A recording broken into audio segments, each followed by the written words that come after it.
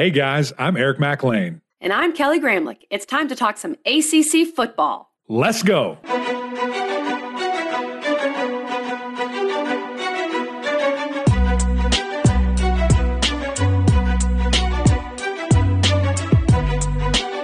Happy Tuesday, everyone, and welcome into the Gramlich and McLean podcast as we continue our ACC Under Review series. Make sure you rate, review, follow, subscribe, whatever you want to do on Apple Podcasts and on Spotify. Mac, I don't know if you've seen this, but Spotify is now taking ratings and reviews, so we would appreciate that from our awesome listeners. We love reading those. We love seeing those. And this is another dual site. I'm up here in Bristol getting ready for some hoops. Mac is at home getting ready for perhaps another round of golf, it seems. Mac, how are you, my friend? I am doing great. Got to play a little golf yesterday at the esteemed Cobblestone course here in Columbia. I think it's actually in Blythewood. I don't know if it's necessarily Columbia, but it's right here. And it's a really pretty course. So I had a ton of fun hanging out there. I'm not a good golfer, but I have fun. And I'm also, I think this is really important actually, KG. I am good at being bad. Oh, that's a good skill to have. Does that make sense? I'm not good at that. I need to work on that. Yeah, well, here's the deal. If I hit a bad shot, I'm not going to sit there and cuss or throw my club like I suck. Like I know I suck. So it's okay. I mean, I might be a little disappointed, but it's okay. And then if I hit a good shot, I'm like, yeah, that was awesome. But I'm not going to pout. I'm not going to be sad. We're out in nature on a beautiful course, having a great time. I'm just, I'm not here for a long time. I'm here for a good time. You are better than me. That is good. Yeah. I'm very enjoyable to be with on a golf course. I think you're 4 months older than me, and that's what's that's showing, Mac. It's that maturity. It's that extra 4 months of maturity. That wisdom. Okay. That was good, quick math there, by the way. I like that. But I think it's close. Mine's March. Okay, and I'm July. So maybe so that makes sense. 93. Yeah, exactly. Right there. Great year, by the way. As KG said, we are continuing our mini-series, ACC Under Review. We've already knocked out right about half the league. If you guys missed any of those episodes, be sure to go back, check them out. But today, KG, we are talking about the Virginia Tech Hokies with our guy, Andy Bitter. One of the most historic programs in this league, one of the most passionate fan bases. We have a lot to discuss. Andy is a beat writer for The Athletic, covering all things Hokie football since 2011. Previously, he wrote for the Virginia Pilot and the Roanoke Times. Andy has been writing about college football for over 20 years. Guys, really enjoyed this conversation with Andy. We dove into everything Virginia Tech. Really think you're going to enjoy this insight and maybe a little, some behind the scenes things that, nobody would know unless they're on the ground like Andy is. But let's get right to it.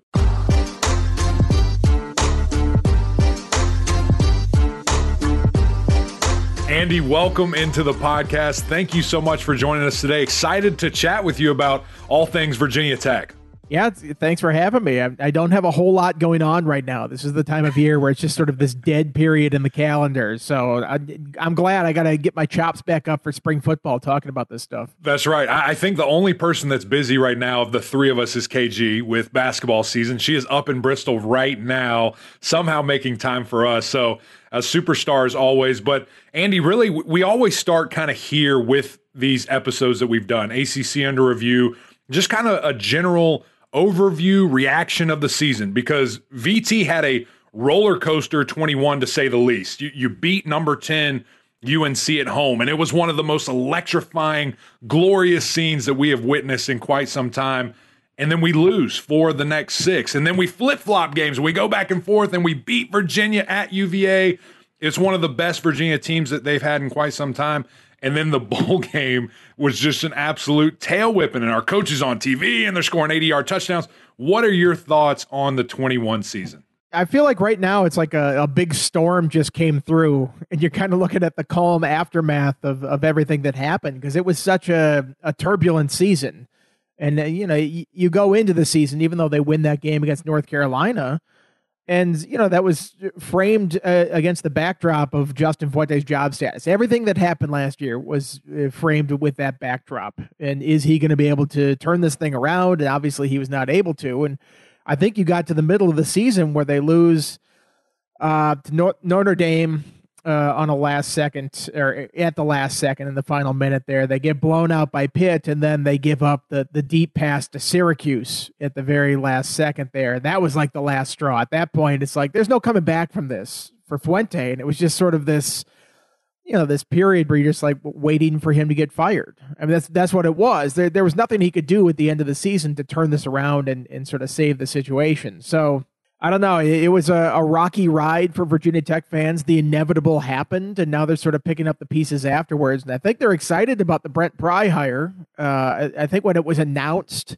perhaps not, because you get these job lists and everybody's like, oh, they're going to hire Urban Meyer and all these ridiculous names that will never happen, or oh, Matt Campbell's going to come here, Luke Fickell's like, no, those guys were not going to come here. But then you get Brent Pry, you get a defensive coordinator, and people are like, who's Brent Pry? But the more they learn about him, the more they learn about his past with Virginia Tech, I think they like him. So, from really disliking and sort of having a turbulent start to the season, I think now things are a little bit smoother, and they sort of start the rebuild after this storm came through. And it feels like he's starting to win people over. The snowball fight was big. I saw that everywhere. People excited about Brent in the snowball fight. But let's talk about Fuente for a second, because he took over, had that great first year, and sometimes I think it can doom a coach, no matter the sport. If you have a great first year with someone else's players, and then you can't replicate it as you start to recruit. Obviously, he had quite a few years after that, was not able to replicate. What went wrong with Fuente? Like, why wasn't he, in the end, besides the winning, or the lack of, I should say, why wasn't he a good fit at Virginia Tech?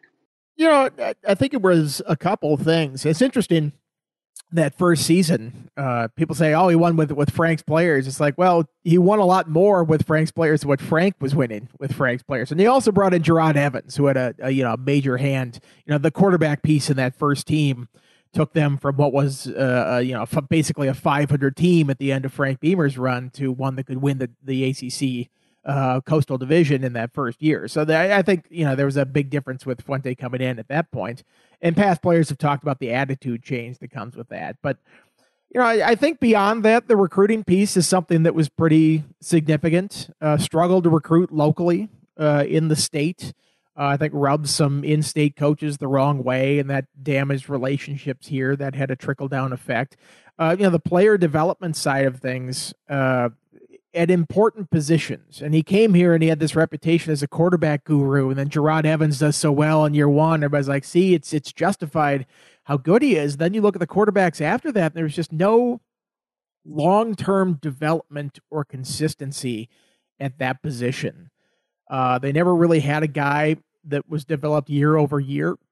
I think Hendon Hooker, they hoped would be that guy, and then he leaves to go to Tennessee and flourishes in another program. And that's sort of a pretty big indictment of the development that they had here at quarterbacks, that this guy who never threw for more than 13 touchdowns in a season here goes to Tennessee, and all of a sudden he's like a dark horse Heisman candidate playing for the Volunteers there. And then at the same time, the guy that you replace him with, Braxton Burmeister, really struggles. And, it was like, it seemed like Ryan Willis, Hendon Hooker, Braxton Burmeister, like none of those guys really got better over the long term. And that became a problem. When you don't have that quarterback position right, then other flaws exist on this team that sort of pop up and are a bigger deal. So I think those are two of the big ones. For as bad as things got here, it's not like this program ever just like went 2-10 or something like that. Like it's somewhat telling that a terrible, awful season that you have to fire the coach at Virginia Tech is a 6-6 season, right? Or 6-7 in the postseason. But it was a time where it got to a point where I think everybody's like, this isn't working. It's time to try something new. Yeah, no, I think it is telling, that there's just so much expectation, and that, 6-6 bowl game, that's not enough. It's not enough for whatever reason. I want to kind of stay on that quarterback situation and just dive into it a little bit. If there's things that maybe you saw, because it's very weird to me that a guy who played quarterback, a guy who was known to be a quarterback developer, just couldn't get it. Is there a reason why it could? Did he demand too much and maybe just said, okay, I got to move on. This guy can't do it. Was there a reason, why he couldn't develop these guys in your eyes, or was it just, bad luck with a couple of quarterbacks in a row?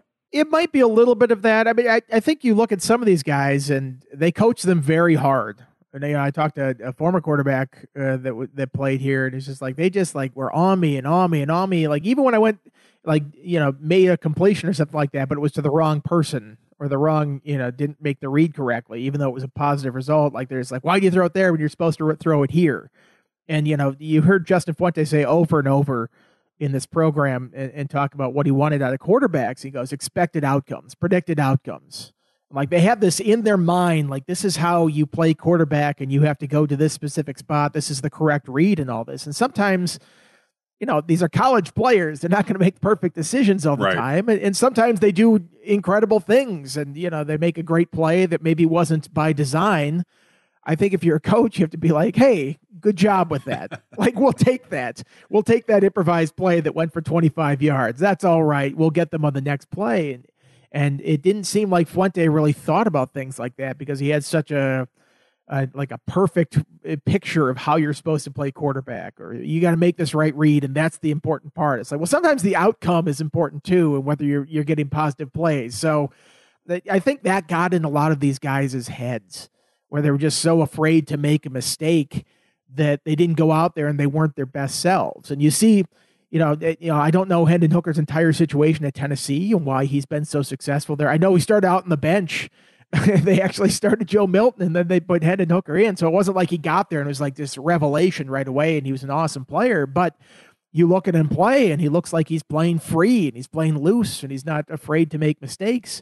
I think that might have contributed to this whole thing. Yeah, and that's tough to hear because it's such a I don't know, fragile state college football is right now, and maybe you're going to see more of this where coaches who have these hard expectations and expect a certain thing and want something a certain way, guys are like, well, I'm leaving, I'm going somewhere else, because there is such a freedom to really do so. But really, Andy, when we're looking at this offense from a holistic view, we knew it was going to be impossible, right, to replace Khalil Herbert. I mean, the things that he was able to do, he was so good in really every aspect of the game, and even special teams was so impactful.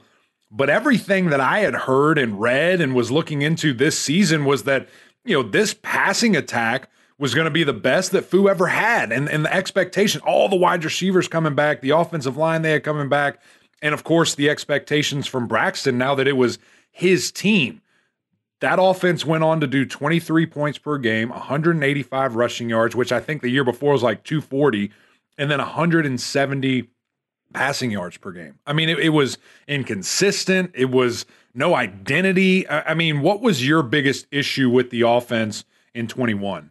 I think you look at quarterback play first. I don't think Burmeister was the player that they were making him out to be. I think that turned out to be a surprise. I think Fuente going into the season thought that the offense would be the strength of the team. They'd have a tough time stopping anybody, and that just wasn't the case. And I don't really know the reason for that. Maybe it goes back and it speaks to the coaching side of things and demanding perfection and getting his head so he wasn't playing like he was. Because you look at the end of last year, he came in against Clemson, or at the end of 2020, I should say. He came in against Clemson and looked pretty good against a really good Clemson team. And then he had a very good game against Virginia in the finale. And you go, okay, this is what this guy can be. Right. I remember in my notes, man, it said, okay, if we can get that Braxton, I mean, look out. Virginia Tech, who knows? And that's the way they talked him up all off season. And, we wonder, like, why were the expectations so high on the passing game? Well, Fuente was the one who set those expectations at the ACC kickoff, saying this is the best he's ever felt about the passing game. And, it wasn't, I mean, they only really had 2.5 receivers that they could trust. The rest really weren't healthy or were really too young to get out there and make big contributions. I think that was perhaps overstated how much they were going to contribute to this whole thing.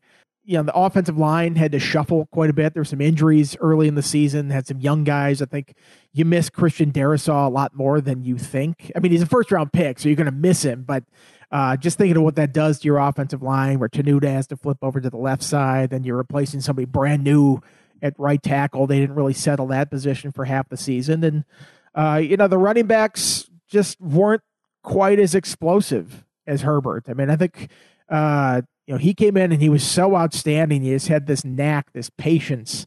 And, they seemed like they found something with that with Raheem Blackshear late in the year, but they never really got that early in the season. So it was a number of things. I don't think I can say, it was definitely just one thing. Probably the quarterback more than the rest, just how he played. But, there were a lot of contributing factors for why this offense was not that great. There were, for sure, Andy. And again, not just one guy, but how much did the James Mitchell injury hurt them? Because this was a guy that we were all so excited about. Mac, who's a former tight end, doesn't really share that often, but, super excited about James. Still has that soft spot for the tight ends. They missed him. And his leadership, I assume, too, Andy. Yeah, when I'm going through and ticking off all the things there, that happened so long ago in the season, in week 2, I didn't even remember it. Thank you for bringing that up, because that was a huge piece. I mean, that was, he was their best offensive player, I would say, just in terms of everything that he did for that group. Veteran guy, leader in the room. I think Fuente mentioned they didn't realize they'd miss his blocking as much as they did in terms of run blocking. So yeah, I mean, you lose your best offensive player in the second week against, I think it was Middle Tennessee or something like that, on a running play near the goal line. You're just like, man, that stinks. I mean, you hate it for James because he's such a great guy and really sort of a role model on this team. But then from the player piece on this offense, that was a big absence to have all year. The craziest thing to me about that injury, and it's hard to speculate, it's hard to guarantee things would happen, but I can almost sit here and guarantee they win that West Virginia game, because the presence that he would have had on that goal line attempt, either running or passing. We were on the 2-yard line and couldn't score, and we had 4 attempts, right? And so it's like, I can almost guarantee that would be a dub. And then you're rolling into Notre Dame 5-0. Who knows what happens? I mean, that was such a close game. And if you have just a playmaker like that, so certainly luck has a lot to do with success on the football field in regards to keeping guys healthy, keeping guys in the game. And man, it stunk not to have who I thought was TE1 in the ACC in Mitchell for the entire year pretty much, and the impact that he surely would have had. Andy, I want to go to that offensive line, because when they were healthy and when they were all out there, they were fun to watch. And the production, or the lack of just running behind those guys, was confusing at times when they were healthy. But I'm thinking of Brock Hoffman, a guy that is just nasty and is going to give so much extra effort and really try to, get guys on the ground. Luke, we know how, tenacious he can be and special in the passing game. Lecitus, Johnny Jordan, when he would get in there, a lot of those guys are going to be gone. Johnny, of course, coming back, but who do you expect to really step up to be the guy? I think it was Brock for these last couple of years as a vocal leader and a guy that's going to get guys in the right position. But who's going to be a leader or leaders of this unit moving forward in 22? Well, you mentioned Johnny Jordan coming back, got a 6th year of eligibility, so that's a bbig piece there. He's somebody who could step in and play center or guard. I'd probably expect him to play center and replace Brock in that sense. And then you look at Silas Janzi, a guy he'll be in his 6th year and really 7th year, because he prepped a year before he got here at Fork Union. So those are 2 veteran guys on this offensive line, at least to start with. And it was actually kind of surprising that both of them are coming back. I didn't think Janzi would. I think he participated in senior day, and you're like, okay, he might be done here.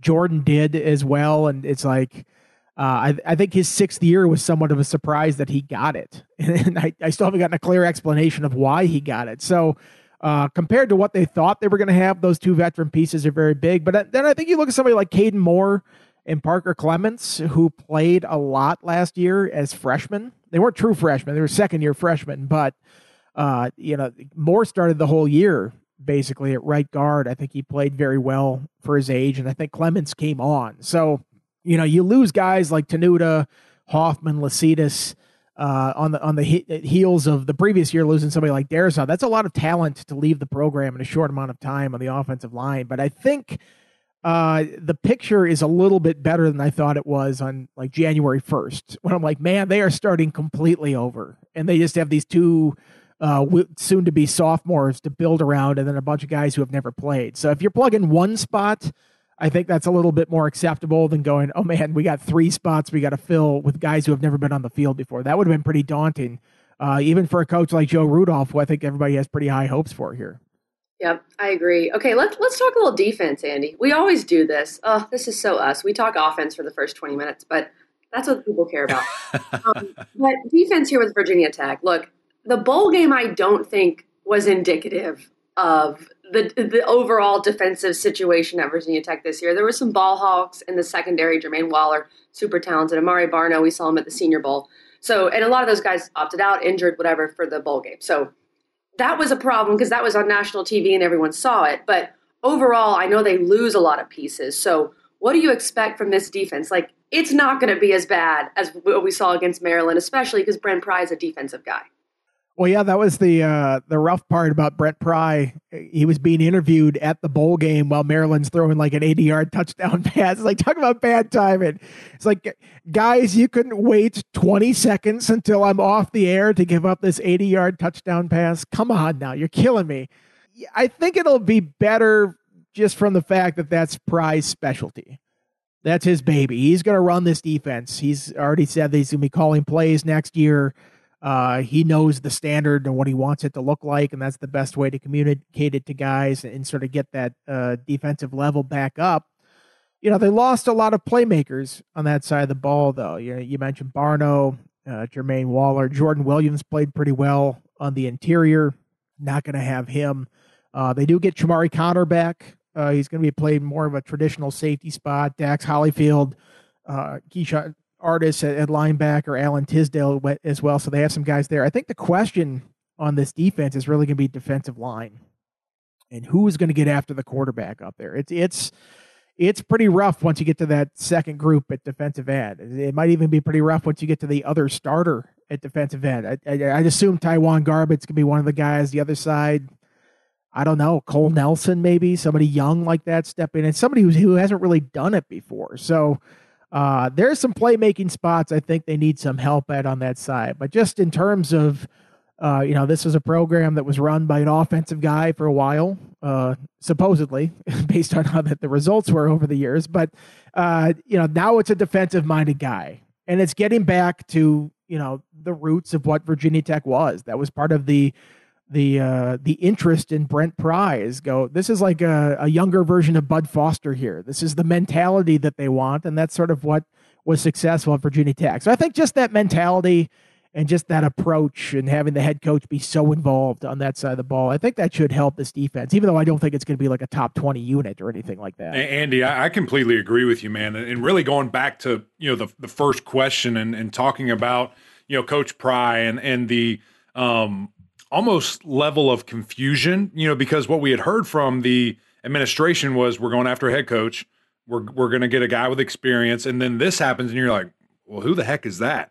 And then I start looking into Coach Pry and I'm like, oh my gosh, I think this is going to be perfect. And the passion that he has, the level of expectation that he is going to hold for Virginia Tech. I mean, I don't think there's any question that he's walking into these meetings, he's talking to these guys, and he says, this is going to be linebacker U moving forward. We are going to create, we're going to develop, we're going to go after these type of people, and there's going to be a standard set in place here. And that's what Virginia Tech, was for so many years, this defensive, grindy team that's going to make crazy plays in special teams. And I think that with this staff and with Coach Pry, that's what we're going to get. Now that we've had time to settle it, and as you said, what excites you most about the hire in Coach Pry? Well, I think the interesting thing to me is that he's sort of going by the Frank Beamer blueprint. I mean, he talks about recruiting and he goes, we're going to have a 6-hour radius around Blacksburg that we're going to recruit. That's a Frank Beamer saying. That is like direct quote from Frank Beamer. When he talks about we're going to be a strong defensive team, power running offense and, ball control like that. That's what Frank Beamer ran with this offense for the longest time. And, he got stale near the end of the Beamer era, and it needed to be updated a little bit. I think Pry will try to do that with his offense. It's not like he's going to go out there and just, run the basically an option offense. Like you look back at the Michael Vick era, it's like, yeah, Michael Vick was outstanding, but he didn't put up incredible stats because he played in like an I formation offense. It's a pretty basic offense back then. So I think they're updating that aspect of it, but I think the mentality of it is similar in that they want to own the state, own the area, They want to win back the hearts and minds of Virginians for Virginia Tech. They want to recruit locally, and they want to play defensive sound football. And I think that's an interesting way to go and approach it after, kind of got away from that for a while. And, it was worth a try, I think, with Fuente. And, they got the hot offensive coach that came in, and they retained Bud Foster at first. And it looked like it was the perfect situation at first. But there was just a disconnect there after a while, and it wasn't sustainable. So I think I'm curious at a school like Virginia Tech if, that's how you have to win. Because nobody's ever really won other than that way here. I mean, that was the way for the longest time. There's not really another proof of concept that's out there. So that's what I'm curious most about with the Pry hire. No, I'm with you. When you look at this staff that Coach Pry has been able to assemble, I know a lot of people are excited and very excited that J.C. Pry staying on the staff here. I think that is a absolute no-brainer. It's kind of like Odell Haggins down at Florida State. It's just a guy you keep. I mean, he's such a presence. You got to keep him. But is there anybody in particular, maybe a couple of guys that when you heard the names, when you saw them commit to Virginia Tech, you're like, oh my goodness, like this is going to be fun to have this coach here at this position. Well, the one that jumps out is Joe Rudolph. I'm doing a little fan survey on The Athletic. I said, which assistant coach are you most excited about? I listed all the new assistant coaches, and Joe Rudolph's getting like 70% of the vote right now. Like, it's overwhelming how much he's getting. So I think that kind of tells you where the excitement lies with these new hires. And that makes sense too, because you look at some of these guys, Tyler Bowen, I think, is interesting as an offensive coordinator, but he's 32 and he hasn't really done it on a full-time basis as an offensive coordinator. Chris Marv is an interesting name, and I remember him from, when I covered the SEC as a linebacker there, but he's also 32 and he hasn't done it before. So they don't have these long histories. A lot of these coaches of being like somebody they've heard about and know about for the longest time in the coaching circles. But Joe Rudolph sort of has that reputation. And you've seen how they've done it at Pittsburgh and obviously Wisconsin. When you're talking about the offensive line, Wisconsin is sort of the standard there. So I think people look at that Joe Rudolph hire and they go, man, what can he do with the Virginia Tech offensive line if he's done it with these other stops? Right. And it's super interesting. You mentioned how young these guys are that have the coordinator role, the offensive coordinator, defensive. But I think what is really unique when you look at all these titles, which there's a lot of them, I've never really seen anything like this, but I think it's almost going to be like a group project. Like Joe Rudolph, Brad Glenn, Tyler Bowen, get in a room, get us the best offense that we can. I think all three of them are like the offensive coordinator. And then with Chris Marv and of course, Coach Pry is calling the defenses. So I think it's almost let's grow these guys up. Like we have this vision of not holding hands, but we're going to hold their hand along the way. And then eventually there'll be a day where they're the guy. And we're surrounding them with this great support. Is that kind of how you envision? Is that kind of the reasoning behind, everybody have some type of coordinator or head coach title? Yeah, I think so. And it's not like they went out and they hired some guru to come in and bring his system in. Oh, we're going to, this is the Chad Morris hire or something like that. You run that offense. It's like, this is going to be the offense that Brent Pry has in his mind, and he's sort of going to mold these guys on how he wants it run. That'll especially be the case on defense. And he said as much, growing Chris Marv into that defensive play caller role. So it'll be interesting to see. It's an interesting approach because sometimes you see these first-time head coaches come in and they go, well, I'm going to hire somebody who's, a big name at a coordinator spot. He's going to bring it in. He's going to do it how he wants, and I'll kind of let him run the offense. That's not the case with Pry. He's going to, be involved on that side. And he's going to sort of mold it and how he wants it done. So we'll see if it works.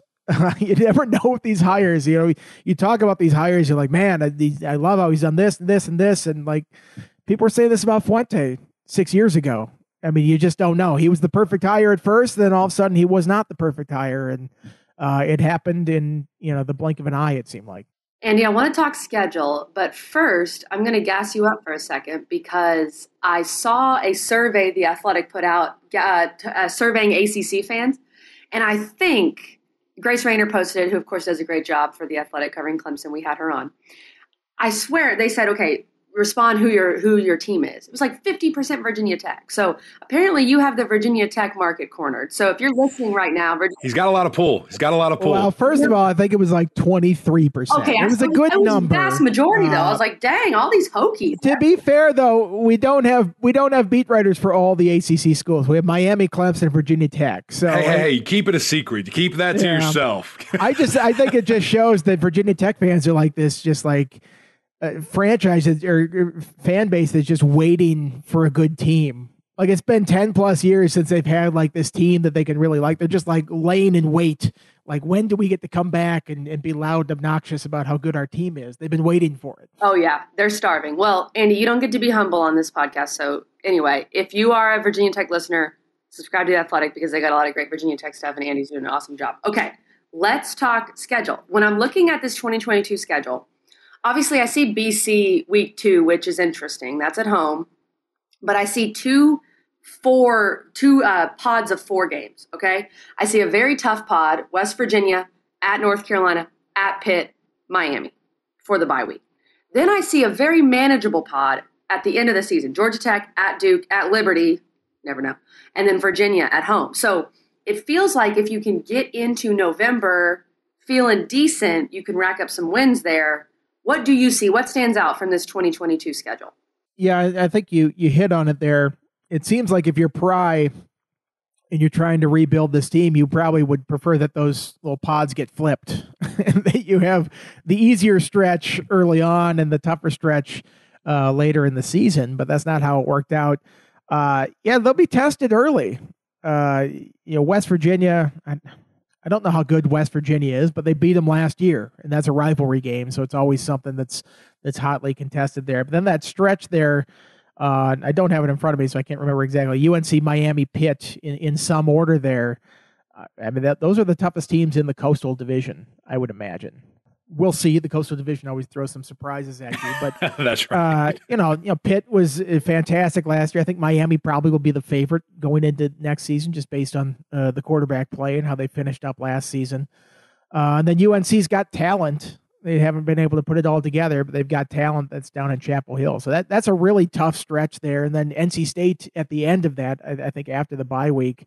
High hopes people have for NC State next year, which, double-edged sword with the Wolfpack. They seem to fall short whenever they have high expectations and overachieve whenever they have low expectations. So who knows really with that. But yeah, I think if I'm coaching this team, I probably wish that some of those later season games like Duke and Georgia Tech are earlier in the year to ease into things because, BC is a really tall task in week 2 with Jurkovec coming back. So I don't know exactly how that plays out. So there's some tough stretches on it, but I think overall, you miss Clemson, you miss Wake Forest. It's weird to say that you miss Wake Forest, but that's probably a positive that you don't play that team. The non-conference is fairly manageable with West Virginia being at home. I know they lost to Liberty last time they played them, so that's maybe not the gimme game that people think right before that UVA matchup. But I look at the schedule and I don't go, this is just, this murderer's row of opponents. I think it's pretty manageable for a first-year head coach, and that's probably what you want when you're rebuilding a roster. And I'm looking at it and I go, maybe 6 wins is you feel pretty good about getting to a bowl game next year. I know Virginia Tech fans don't want to hear that, but I think that's sort of where this team is right now. Heck, get to November 1st with like 3 wins, maybe 4. And then if you win those last 4, you're feeling pretty good. So we'll see what happens there. I want to ask you about the Virginia Tech rivalry. I asked David Teal about this because as an outsider to the Commonwealth, I am trying to understand. I feel like some recent years, I've said to myself, Virginia's the better team. I'm going to take Virginia. And I'm almost always wrong. There seems to be, and we asked David Teal about this, the mental holdup for UVA. So I want to flip it. Like Virginia Tech, they just own UVA. There's some mental side of it. What have you seen from that rivalry? Because it feels like even when UVA is better, you still can't pick them. Well, you say that. I've picked the wrong winner in each of the last 4 years of that game. I've been wrong on it every time. Oh, no. So, could you blame me for picking UVA this year? The way that Brennan Armstrong was playing and just Virginia Tech was down in the dumps. Last year the same way. Virginia Tech at the end of the season not looking good, and the questions about the quarterback. A couple years ago, I picked Virginia Tech to win, and then Bryce Perkins beats them almost single-handedly. There is something about that rivalry where there's this hang-up with UVA playing Virginia Tech, I think. I think it does get in their heads a little bit because they go out and they do ridiculous things in some spots to lose some of these games, like, throw a backward pass to an offensive lineman in the red zone. Great strategy. Part. Very good strategy. I will never understand that play. It will go down in the rivalry's lore. It's just one of the biggest head scratchers in the history of this series, that you go, man, you have all those weapons on offense and you throw it to an offensive line. What are you doing? It was just, and that's not like, I don't know. I think they just kind of get in their own heads in some of this stuff. And Virginia Tech obviously gets up for these games. They do not like to lose that. The team that lost that is sort of wearing this, badge of shame that they ended the streak in this whole thing. But it's weird. We talk about, Fuente just wasn't the right fit here, and it didn't work out with him. He was 5-1 against UVA, or 4-1 against UVA, and then they won in the last season after he was no longer the coach. So in his 6 seasons here, Virginia Tech went 5-1 in that game. So even in the lowest period that Virginia Tech has had in the last 30 years, it's still been extremely one-sided. And maybe that speaks more about UVA than it does Virginia Tech. But yeah, there's something there that just a psychological thing or something that they just can't seem to get over. A little brother, big brother complex, to say the least, when you play this game. Maybe it'll change, maybe it won't.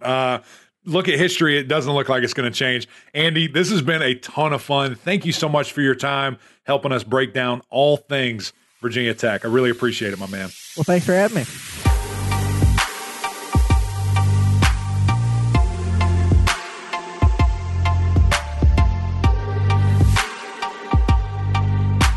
Man, I could have spoken to Andy forever. I mean, I think that was one of our longest interviews we've done just because so much happened in Virginia Tech season. It was fun. It was really fun to unpack with Andy, going through all the things from the offense, not having identity and why that was, some injuries, some, players just not fully developing, and then some of the coaches as well, and why we saw this coaching change. But I think, KG, what I loved most about that episode is really just diving into this new staff, who they are, what Andy's excited about, what he's heard the fans are excited about, because, when you look at VT moving forward, I mean, it has to be kind of a blank slate. Like, let's give Coach Pry, this staff, their opportunity starting now that, okay, everything moving forward, that's them. Everything in the past, we're not going to talk about it. And that was a lot of fun to hear from Andy. Right. And I really liked what really stood out to me, and this is an automatic audiogram that we'll have on Twitter for sure, when he was talking about how Brent Pry was kind of taking the Frank Beamer mold. And that gets Virginia Tech fans hype when they hear that. So I see that. I see a little more parallels between Pry and Beamer than perhaps Fuente and Beamer. Obviously, the offensive side and the defensive side, the difference is there. But I do like this hire for Virginia Tech. And I also really respect when a program doesn't go flashy. Not necessarily that Virginia Tech could, kind of like what Andy was saying. They weren't going to go get Urban Meyer or Matt Campbell or something. But you go with a guy that you think really fits your culture. And you go with a guy that you think is going to be defensive-minded, defensive first, which is what I think Virginia Tech needs to do now. And, you build from there. And this is a guy in Brent Pry who really fits Virginia Tech, probably fits Virginia Tech and that culture a little more than Fuente, and can recruit Virginia, which was a huge issue for Fuente, as Andy told us, and it was something documented right all of his tenure. So that's super important. You have the DMV area, you have the Tidewater area that is so full of talent, and you have to be able to get those guys to Blacksburg. Yeah, there's no question. Recruiting is going to be the biggest thing, I think, outside of wins, which we know everything is solved and cured by winning. Go recruit the heck out of those areas that KG just mentioned. That's 757. Yep. There's a ton of talent there. The key is keep it home. Keep it at Virginia Tech. And you mentioned that staff. It was so funny. I kind of admitted it earlier, but when Coach Pry was hired, I was just like, what are we doing? Who is this? I've never heard of this guy. Like, what are we thinking? But then, as I said, when I had started looking into him, I'm listening to things that he's saying. I'm going back and, watching some Penn State tapes of him when he was mic'd up or something of that nature. I'm juiced up. I truly think that this is going to be a home run for Virginia Tech mentality-wise, and then the staff he's been able to bring in. Joe Rudolph is a beast at what he does. I mean, he has had 5 first-team All-Americans at Wisconsin. He was able to develop that. We all know the history of Wisconsin offensive linemen. For him to leave that to come to Hokie Land, I mean, that's impressive. And I think he certainly is going to have a big part of this offense. We talk about kind of, the fact that it's 2 very young coordinators, maybe 2 coordinators that haven't been necessarily in this position before. I think when you have a guy like Rudolph who's been around, seen a lot of things, it's certainly going to help the situation. And by the way, Rudolph played at Wisconsin. He's leaving the place that he played, KG. I mean, that's a big deal. That's big. He's leaving O-line U in many respects. Look, we'll put BC in there too, but Wisconsin, of course, that's what they're known for. And coming down to Virginia Tech. And Mac, when we were looking for a producer for this podcast, we also recruited locally. We got in that radius and we found Richmond Weaver, who is the GOAT and does so many things for our pod, is one of the best producers in the game. Check out his podcast, Rich Take on Sports, and Automatic, a men's and women's hoops podcast.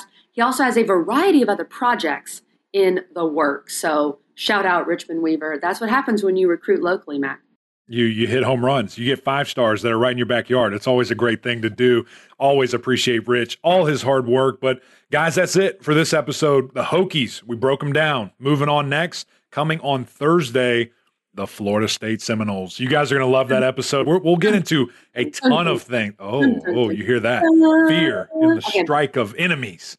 Maybe a little bit earlier, not so much now, but hopefully they get back to that. It'll be fun to talk about all that. Guys, if you haven't already, go to iTunes, go to Spotify, follow our podcast, drop us a little 5-star rating or write us a review. It's always fun to hear from you guys and even things you want to see from the podcast moving forward. Love your opinions and thoughts there.